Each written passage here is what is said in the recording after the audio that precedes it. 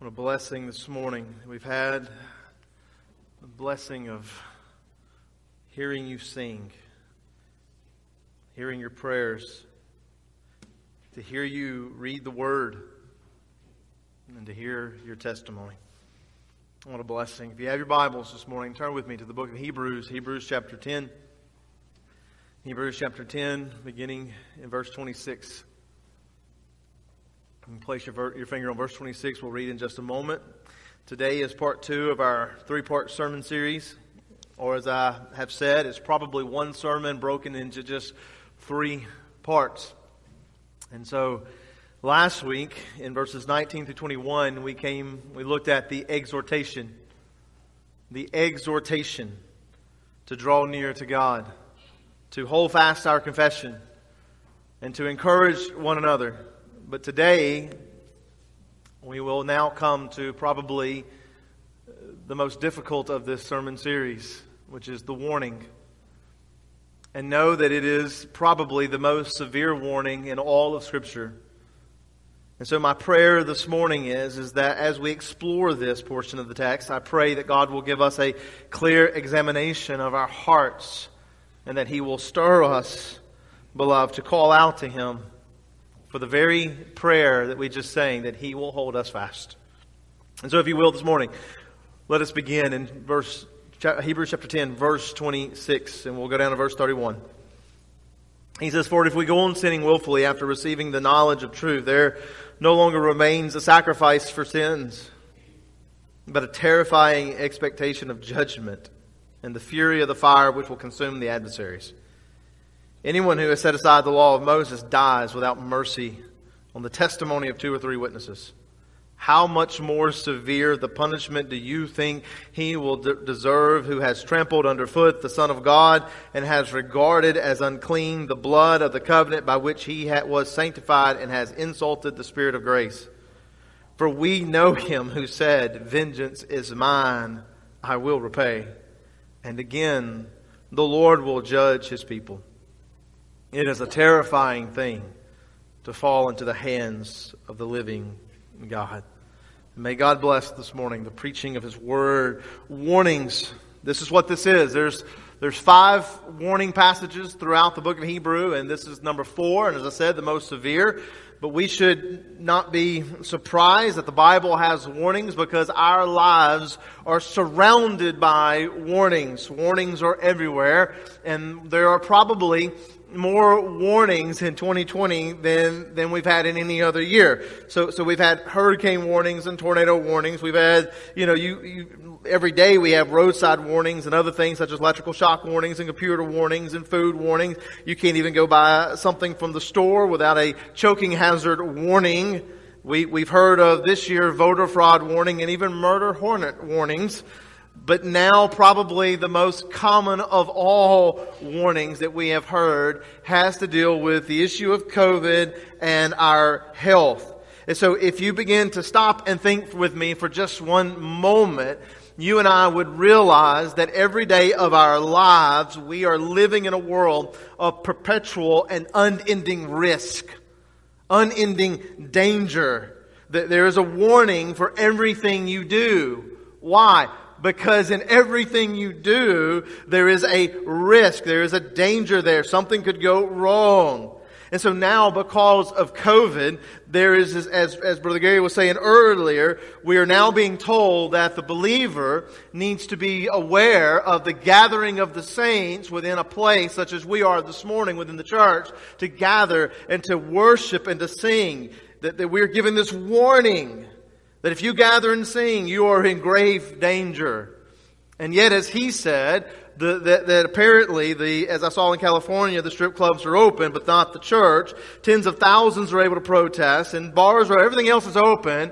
And even if all those things shut down, you say, well, everything else shuts down, so the church should shut down. Beloved, let me share with you this morning that there is a far greater warning out there than all of these and all the ones that I have not mentioned this morning.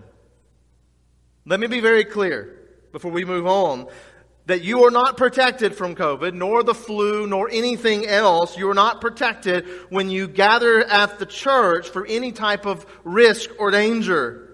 A matter of fact, if we want to be very clear about this, that those who gather to worship the Lord are in far more greater risk of physical suffering and death than anything else. That is what the Bible teaches. And so like in everything, there is a risk. There's a risk in what we are doing. And so therefore we have taken precautions, and we are ready and willing to make adjustments as we have, and ready and willing to make more adjustments. And so we have a plan in place, and that plan is about to become more specific. I'm working on some things that will be more specific to really kind of help with any kind of possible outbreak. We understand that there is a risk, but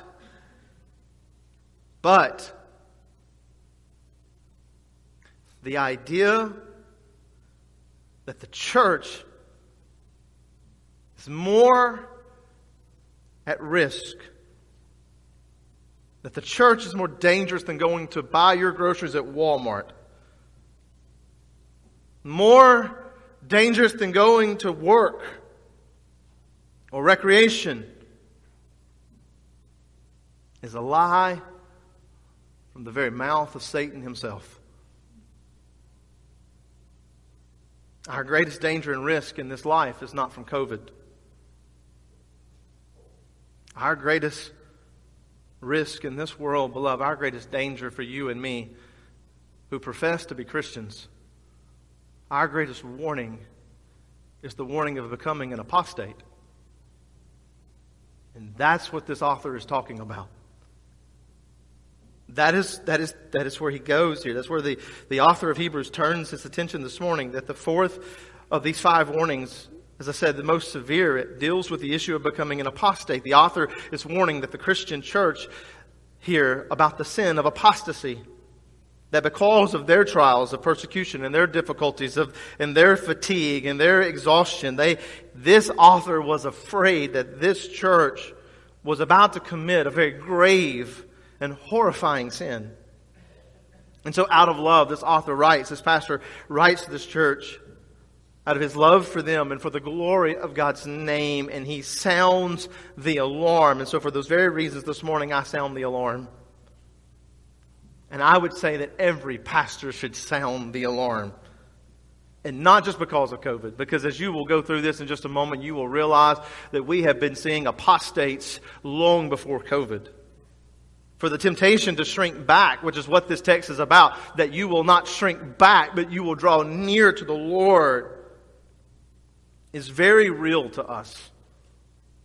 That if we are not careful, the temptation to shrink back will actually lead to a far greater sin. The temptation to not gather and worship, the temptation to not draw near, the temptation to not hold firm and fast that which we have believed will lead to a far greater sin, which is the habit of forsaking the faith altogether. And so therefore this morning, this pastor sounds the alarm. Beware the sin of apostasy. And so there are 4 things that I want you to see. I want you to see the harshness of this sin. I want you to see first the nature of this sin, the severity of this sin. I want you to see the results of this sin. And then fourthly, I want you to see the response of to this sin. And so if you will this morning, let us begin with the nature of the sin. What is apostasy?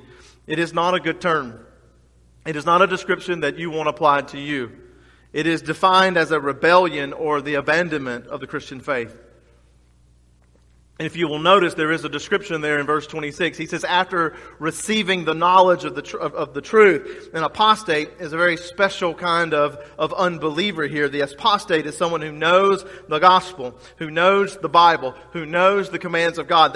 According to Hebrews chapter 6, he has been enlightened to a certain degree. And so they may even practice these things that they know, and they may have even been practicing them faithfully for many years, involved in church and in ministry for a long time. Yet there comes this moment where they walk away from their faith. They walk away from the church. And so, in other words, they don't finish the race. They don't finish the race. They're not pressing on and crossing the finish line. So let me be very clear on this. The author is not saying that this individual has lost their salvation. That is not what they're saying here. You can go, if you just read all of Hebrews, you find that the context is not here, does not allow for there to be a salvation that is lost because of sins, because the sacrifice of Christ is too great for that. But instead, what we find here is that the person was never saved in the beginning. They were false converts. They had a knowledge. They participated within the congregation. They looked like Christians on the outside, but they never, ever were truly transformed. They were very close to being transformed. And beloved, this is what the Bible teaches. This goes parallel, and is in good relation with all the rest of Scripture here. Matthew chapter 13, you get the parable of the soils, and we are told that there are those seeds that are going to fall on some soil, and they're going to sprout up some plants. They're going to look really, really good, but eventually they're going to dry out and die because they didn't have a root system. 1 John chapter 2, verse 19, he tells us that there were those who were of us who went out from us. They never came back. We thought they were of us, but they left, never coming back. Mark chapter 7, verses 21 to 23. On that day, many will say to me, Lord, Lord, did we not prophesy in your names, cast out demons in your name, do many mighty works in your name? And then I will declare to them, I never knew you. Depart from me, you workers of lawlessness. And so we see here within the text, we see here Jesus is saying, these people here, I'm a Christian. I've went to church. I've done all of these things. And Christ said, I never knew you. You're an apostate. So an apostate is an unbeliever. Not someone who loses their salvation. But understand this, not every unbeliever is an apostate. What do I mean by that? Well, an apostate is a special kind of unbeliever. Because this unbeliever has a knowledge and an understanding of how it all works. They know the gospel. They've sat under the preaching of the pastor. They've been in the Sunday school class. You could actually say that this is a goat in sheep's clothing. And eventually they get tired of acting like a sheep and they throw off the clothing and they said, I'm just going to go be a goat. My true nature of who I am. And so that is why this passage is so hard. That is the very nature of apostasy. And why it is so hard for us to preach this and for us to sound the alarm. Because this warning is not pointed to those who are out there. Pointed to us. It's not given to the atheist. It's not given to the homosexual, the murderer, the rapist. Those are really bad people. Those really bad sins. The most severe warning that is given to the unbeliever is the unbeliever who plays Christianity. This warning is for the man and the woman in the pew. It is the man and woman who sits beside you this morning, or in front of you, or behind you. Or the man or woman who used to sit beside you, in front of you, or behind you. This warning is given to the one who sings in the choir and who sits in the Sunday school class, or even the one who teaches the class. This warning is given to the pastor. If you'll notice, this author does not leave himself out of this. This warning is given to the person who prayed for you over when you lost a loved one, who cared for you when you were sick. This warning is given to the person who visited you in the hospital. This warning is directed to us, the church, advising you and me that we need to be very, very careful and very vigilant that we do not commit the sin of apostasy. It is an alarm, beloved. It is an alarm. It is a fire alarm that should sound through the sanctuary, should sound through the halls of our church, that we are to watch out for the very things that would draw us away from this place. And beloved, there are many things that would do that. The Bible has many, but here's a few. Number one, false teachers. 1 Timothy 4:1, some will fall away from the faith, paying attention to deceitful spirits and doctrines of demons. Temptation, love of the world, pleasure, sin will draw you away. 2 Timothy chapter 4, verse 10, Demas, having loved this present world, has deserted me. Or how about neglect? Hebrews chapter 2, verse 3, that we are so lazy and apathetic. How shall we escape if we neglect so great a salvation? We just neglect it and we just eventually fall away. Or how about fear of persecution, suffering, and death? For Christ said in Matthew 24, 9 and 10, then they will hand you over to tribulation and kill you, and you will be hated by all nations because of my name. And at that time many will fall away. And then even notice this, they will betray one another or hate one another. Those that fall away will eventually turn against the church. There are many things in this life that will draw us away. Things that create a temptation for an easier life, a safer life, a life with low risk where the church member chooses to stop drawing near to God because it is a physical and emotional risk. And I am afraid, beloved, that we are moving into that time. This author, nor myself this morning, calls anyone apostate. You need to know that. He is not looking to these people saying, y'all are apostates. I am not looking to our church and saying we are apostates. He is saying the temptation, the sin is very real though. And we must know that. We must sound the alarm that the sin is real and that we should not be so prideful to believe that we ourselves, including the pastor, because we know many of pastors who were once in the pulpit who have now left to never return. That we are not to be so prideful that we are exempt from this sin. And so FBC, please hear me this morning, this morning, this is a very real sin with very real consequences.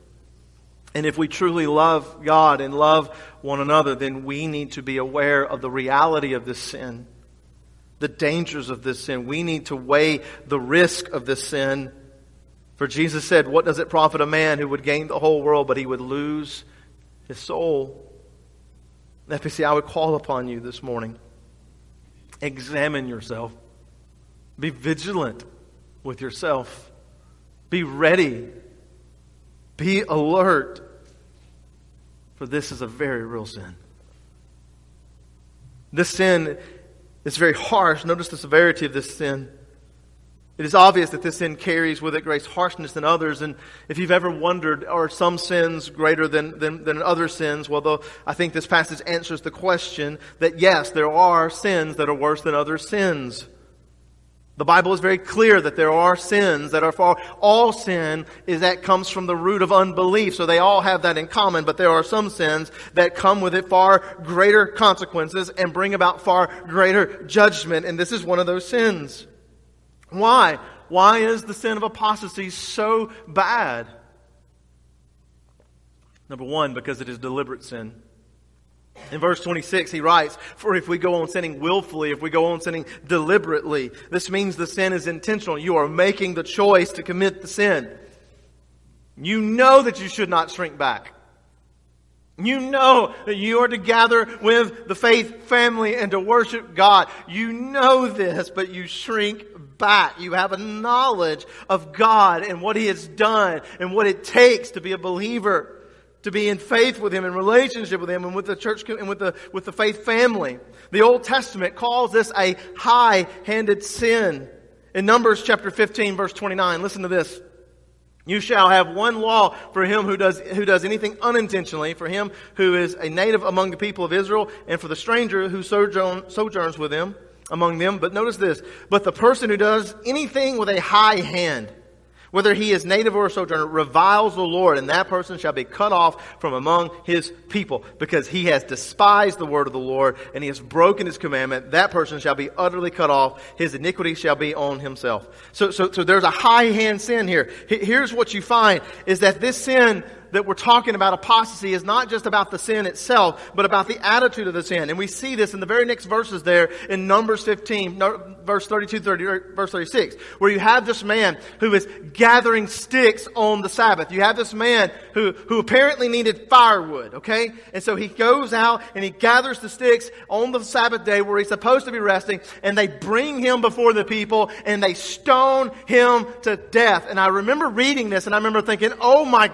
goodness, why would they do that? Where is the God of grace? But what you find here within the context is that this man's sin is so great, not for the very act that he was doing, but because he had a knowledge of what he was doing, and he committed a high hand sin. In other words, he raised his hands to the Lord and said, I know that you, God, say this, but I ain't doing it. Or he raised his fist to the Lord. And he said, God, I know your law says this. I ain't doing it. And he is killed immediately. The sin of apostasy carries, beloved, with it no struggle or no fight. The sin of apostasy is the individual who knows the gospel, who knows the commands, and knows the will of the church, who knows that the greatest commandment is to love God with all your heart, with all your soul, with all your mind, with all your strength. And he throws his hands up in the air and he says, I'm just not doing it. And he walks away. The one who fights, the one who struggles, that's a different thing.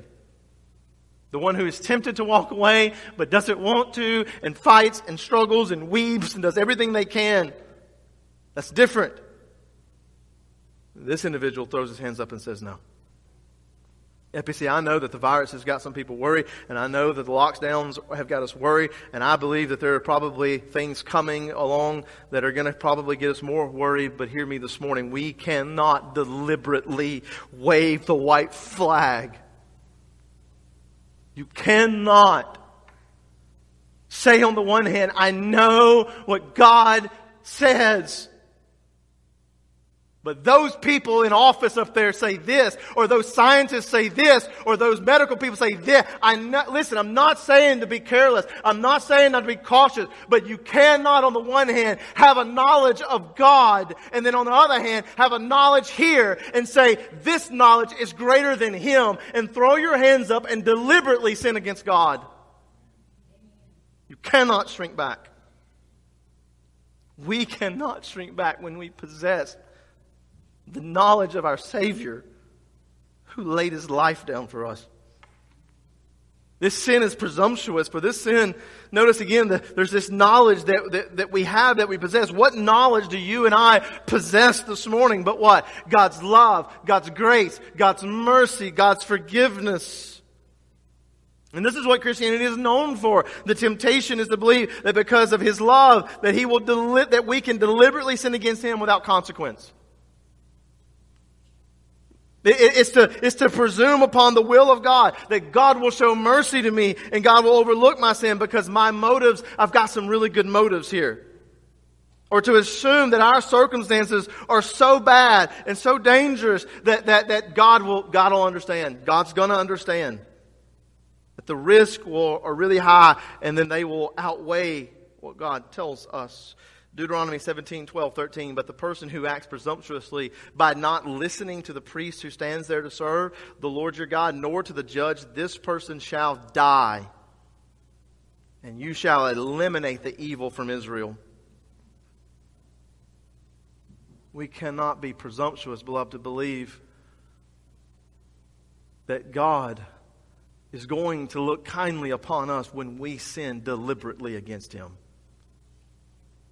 And this is exactly what we want to do. We want to justify our sins, which makes the temptation all the more real. Or how about the ungratefulness of this sin? Look what he says in verse 29. How much severer punishment do you think will deserve? Will he think he will deserve who has trampled under the foot of the Son of God and has regarded as unclean the blood of the covenant by which he was sanctified and has insulted the Spirit of grace? This is an ungrateful sin. Why? Because we have a knowledge.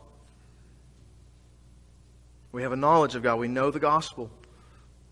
And we know that God gave His life, that God sent His only Son, Christ, who came and died for our sins, who laid His life down, gave into suffering and torment and death, that we who are sinful may come and know Him as Savior, that in His death and in His resurrection from the grave, that we are brought into the family of God and we are given an inheritance and a promise beyond anything in this world. We know this knowledge, but when we sin against Him deliberately, beloved, it is an ungrateful sin because we have trampled under the foot the Son of God. In other words, this is very strong language describing a person's contempt for someone else. You can't stand someone else. So Christ lays down His life for you and you walk over Him spurning the gift of salvation as though what He has done deserves lesser honor than something else.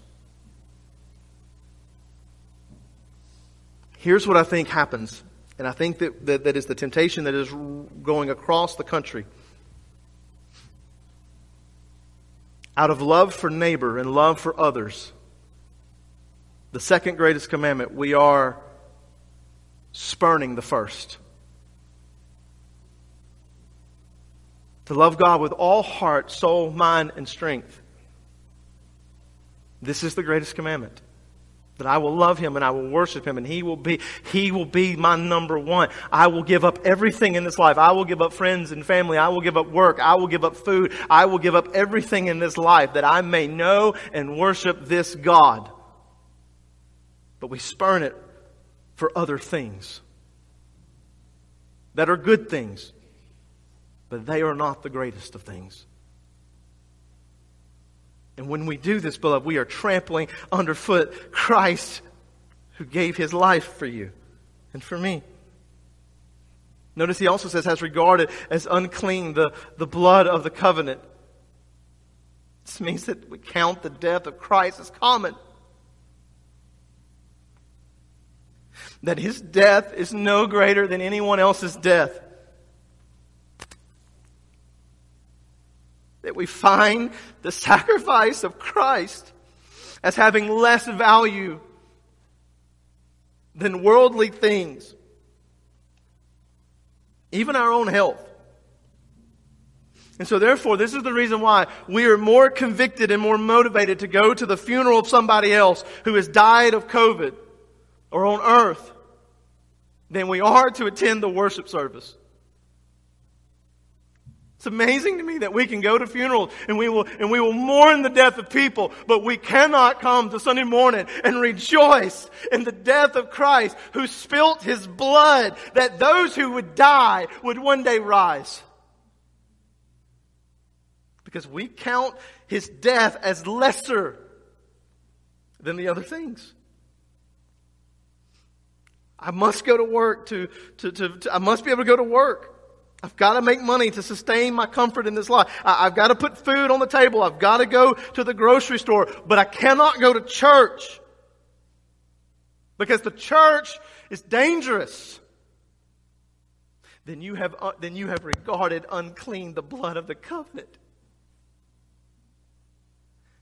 As though man was not told that he must not live by bread alone, but by the very words that come from Christ. That we were not told that what does it profit a man that he gain the whole world, but he lose and forfeit his soul. And it would be better for you to cast out your right eye or to cut off your hand, beloved, than to lose your soul, which was purchased by the blood of Christ. And we trample on it. Because we believe that God will overlook our sin. Or how about this one? Has insulted the Spirit of grace. The Holy Spirit's bestowing of love upon us. This means that you mock and you insult the Spirit. You reject the gift of grace because you view it as cheap and as worthless. You love the story of the gospel. You love the story of Christ dying. But there are just some things in this world that are more valuable than that. You value life's blessings as being greater than the blessings of God. God's blessings are mockery compared to these other blessings. And so therefore, spending time with friends and family and participating in recreational activities and all these other things are far more valuable than the worship of Christ, who did not have to save you, and who lays His life down for us. And we want to act as though homosexuality and transgenderism, we want to act like those are the grave sins out there. And long before COVID, people were walking away from the church. Long before COVID, people were walking away, spurning and trampling under the foot of God because it just wasn't good enough. This is a horrible sin. And not one of us in here today, including myself, is exempt from this sin.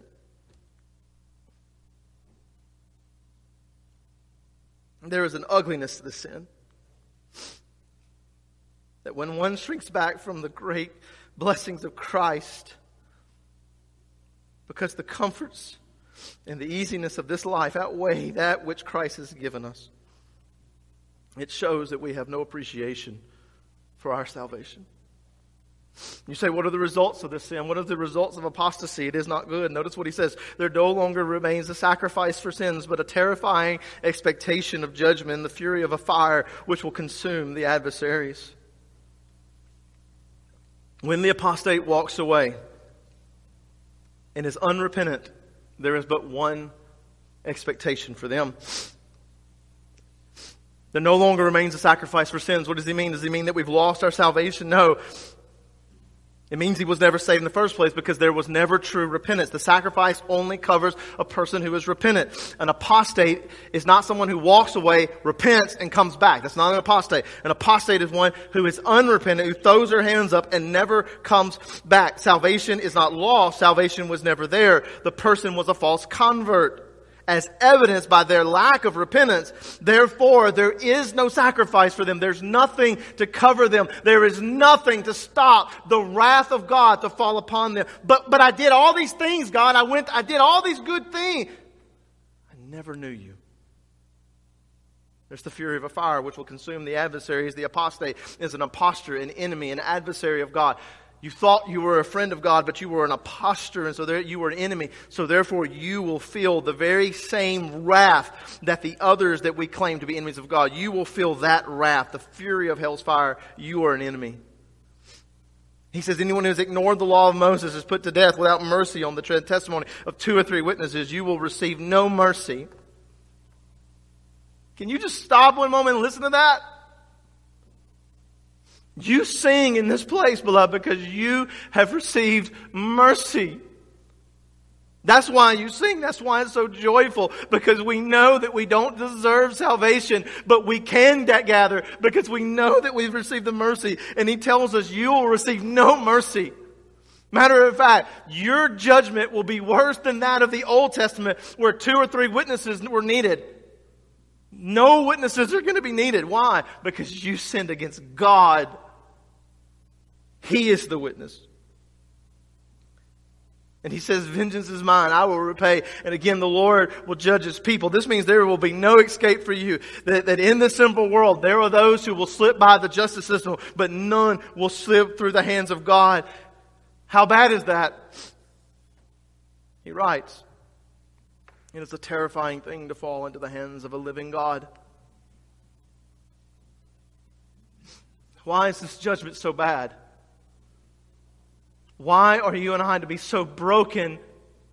Why are our bedrooms and our living room floors not to be consumed with the tears of those that we once worshiped with and are no longer here? Why is it so bad?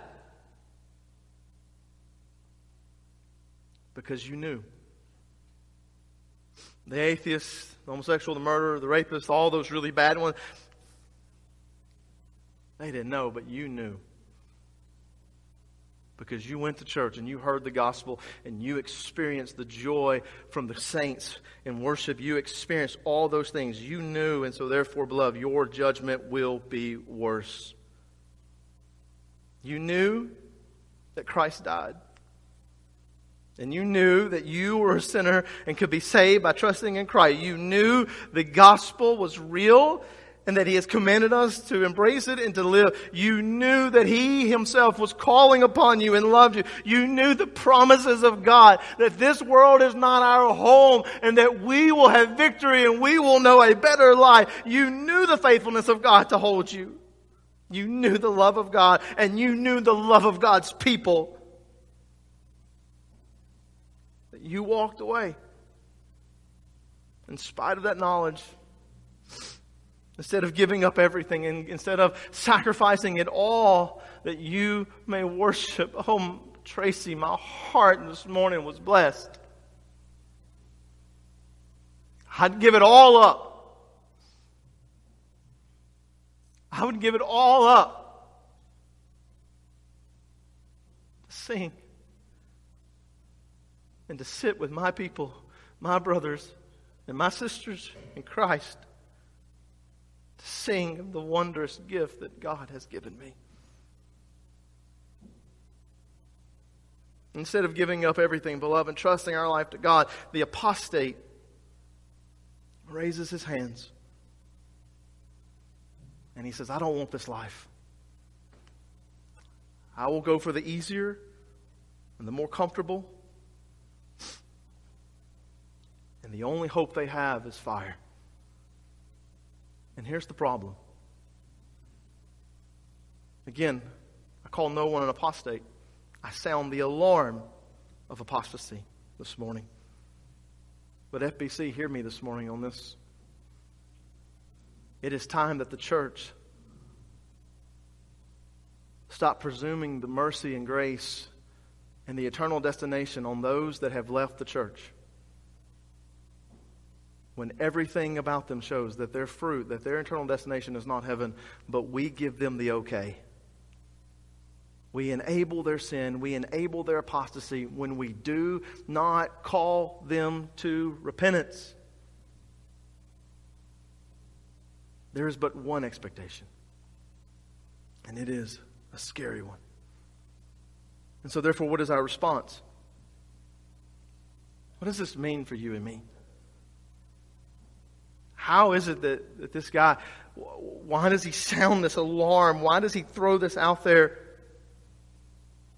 Again, he claims that none of them are apostates, but he warns of them. And so therefore the possibility of it is very real. And I'm afraid, beloved, that you and I are living in a time where we are going to begin to see that this sin is very real as we begin to notice, and as we begin to already are hearing all across our country where 50% of people are not returning to their churches. They're not returning. What does this mean? It means that you and I should embrace this warning. And I'm going to give you a spoiler. You know I love spoilers. I know everybody else hates me that I love spoilers, but let me spoil this for you. Look ahead to verse 37. Look at verse 36. We'll start there. He says, "For you have need of endurance, so that when you have done the will of God, you may receive what was promised." And then notice verse 37. He says, "For yet in a little while, he who is coming will come, and he will not delay. But my righteous one shall live by faith. And if he shrinks back, my soul has no pleasure in him. But we are not of those who shrink back to destruction, but of those who have faith to the preserving of the soul." What is the answer here? What is the solution to the warning of apostasy? What is the very thing that keeps you and that keeps me from not walking away? Faith. Faith in Christ. He will hold you fast. If you are this morning, if you are saved and you're sitting there thinking and you're going, "I'm going to keep myself," beloved, no, don't do that. He tells us already, He sees it, and we're going to really flesh this out next week, that the answer to the warning, the answer to be vigilant, the answer to endure to the end, beloved, is that you and I would have faith in Christ. Not only faith that He would save me, but faith that He would keep me, that He would hold me fast. So here we see that He will tell us to recall the glory of the gospel of Christ. How Christ saved you from your sin and gave you life and is sanctifying you and is working in you and He's holding you. The sin of apostasy started when? How did the verse begin? "For if we go on sinning willfully." So therefore, what does that mean? It means the opposite for us. That our faith in Him should call us to repentance. That if we are struggling and if we are walking away, or if those that we love are walking away, what is the answer to them? But that we would call them to faith and repentance in Christ, and to come back to Him and to love Him with all that they have, and that we would walk with them through this. Call out to Him in faith. And so I ask you this morning, beloved, are you struggling? Because I will say, the Lord knows that I have struggled. I am not beyond the exemption here, that there are struggles that we endure when that we are tired and we are exhausted and we want to throw our hands up. So are you one this morning that you are struggling and that you are sinning deliberately and presumptuously? And that you have forgotten the greatness of God's salvation in your life, and you begin to see that yourself, that you are giving things in this world more honor than you are of the worship of God. If that is you, if you are struggling, hear me. There is hope for you. Call out to Him. Confess your struggle to Him. Believe upon Him and draw near to Him in faith. Ask Him to help you with more faith. And you hold fast. Do not throw your hands up, but draw into Him and also draw into your faith family. Let us help you. Let us walk with you. Meet with your pastors. Meet with your deacons. Meet with Christian brothers and Christian sisters and begin to pray with them and begin to work through these things and building your confidence and building your faith in Christ that you may hold fast. The answer is not to lose faith in the one who gave His life. The answer, beloved, is to give Him, is to ask and trust and believe, to fall on our knees and beg. There is hope for you this morning. But I would also ask this morning, do you know someone who's in danger? Do you know someone who's struggling? And let's just go ahead and say, not even with COVID. Even before COVID, you know those that were here and they walked away. What does this passage mean for you who is here? That you fight for them. That you fight for them. For they are walking on very thin ice, and it is our job to call out to them and to bring them back. For they do not see the danger that is ahead. And so the most loving thing to do, beloved, is for you and I, is to go to them, call out to them, give them the gospel, call them to faith, and then you walk with them in faith. You walk with them in faith. Oh, beloved, today hear the warning. Weigh the risk. And then let us join with the saints of old, that in all of their trials and in all of their difficulties that tempted them to shrink back, they held fast. Let us join in the anthem of Polycarp, that as he stood before his executioner, before he was killed, he said, "For I cannot repent from what is better to what is worse." In other words, I cannot turn away from that which is greater to that which is lesser. Or Justin Martyr, who said to his executioner, "You can kill us, but you cannot do me any harm."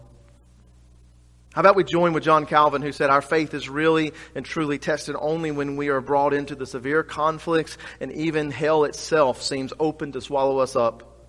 And in the darkness of our miseries, the grace of God shines more brightly." Let us join with Charles Spurgeon, who said, "The Christian gains by his losses. He acquires health by his sicknesses. He wins friends through his bereavement, and he becomes a conqueror through his defeats. I bear witness that my worst days have ever turned out to be my best days." Or maybe we should join the anthem of Christ, that if anyone desires to come after me, let him deny himself. And let him take up his cross and follow me. For whoever desires to save his life will lose his life. But whoever loses his life for my sake, he will find it. Let's pray.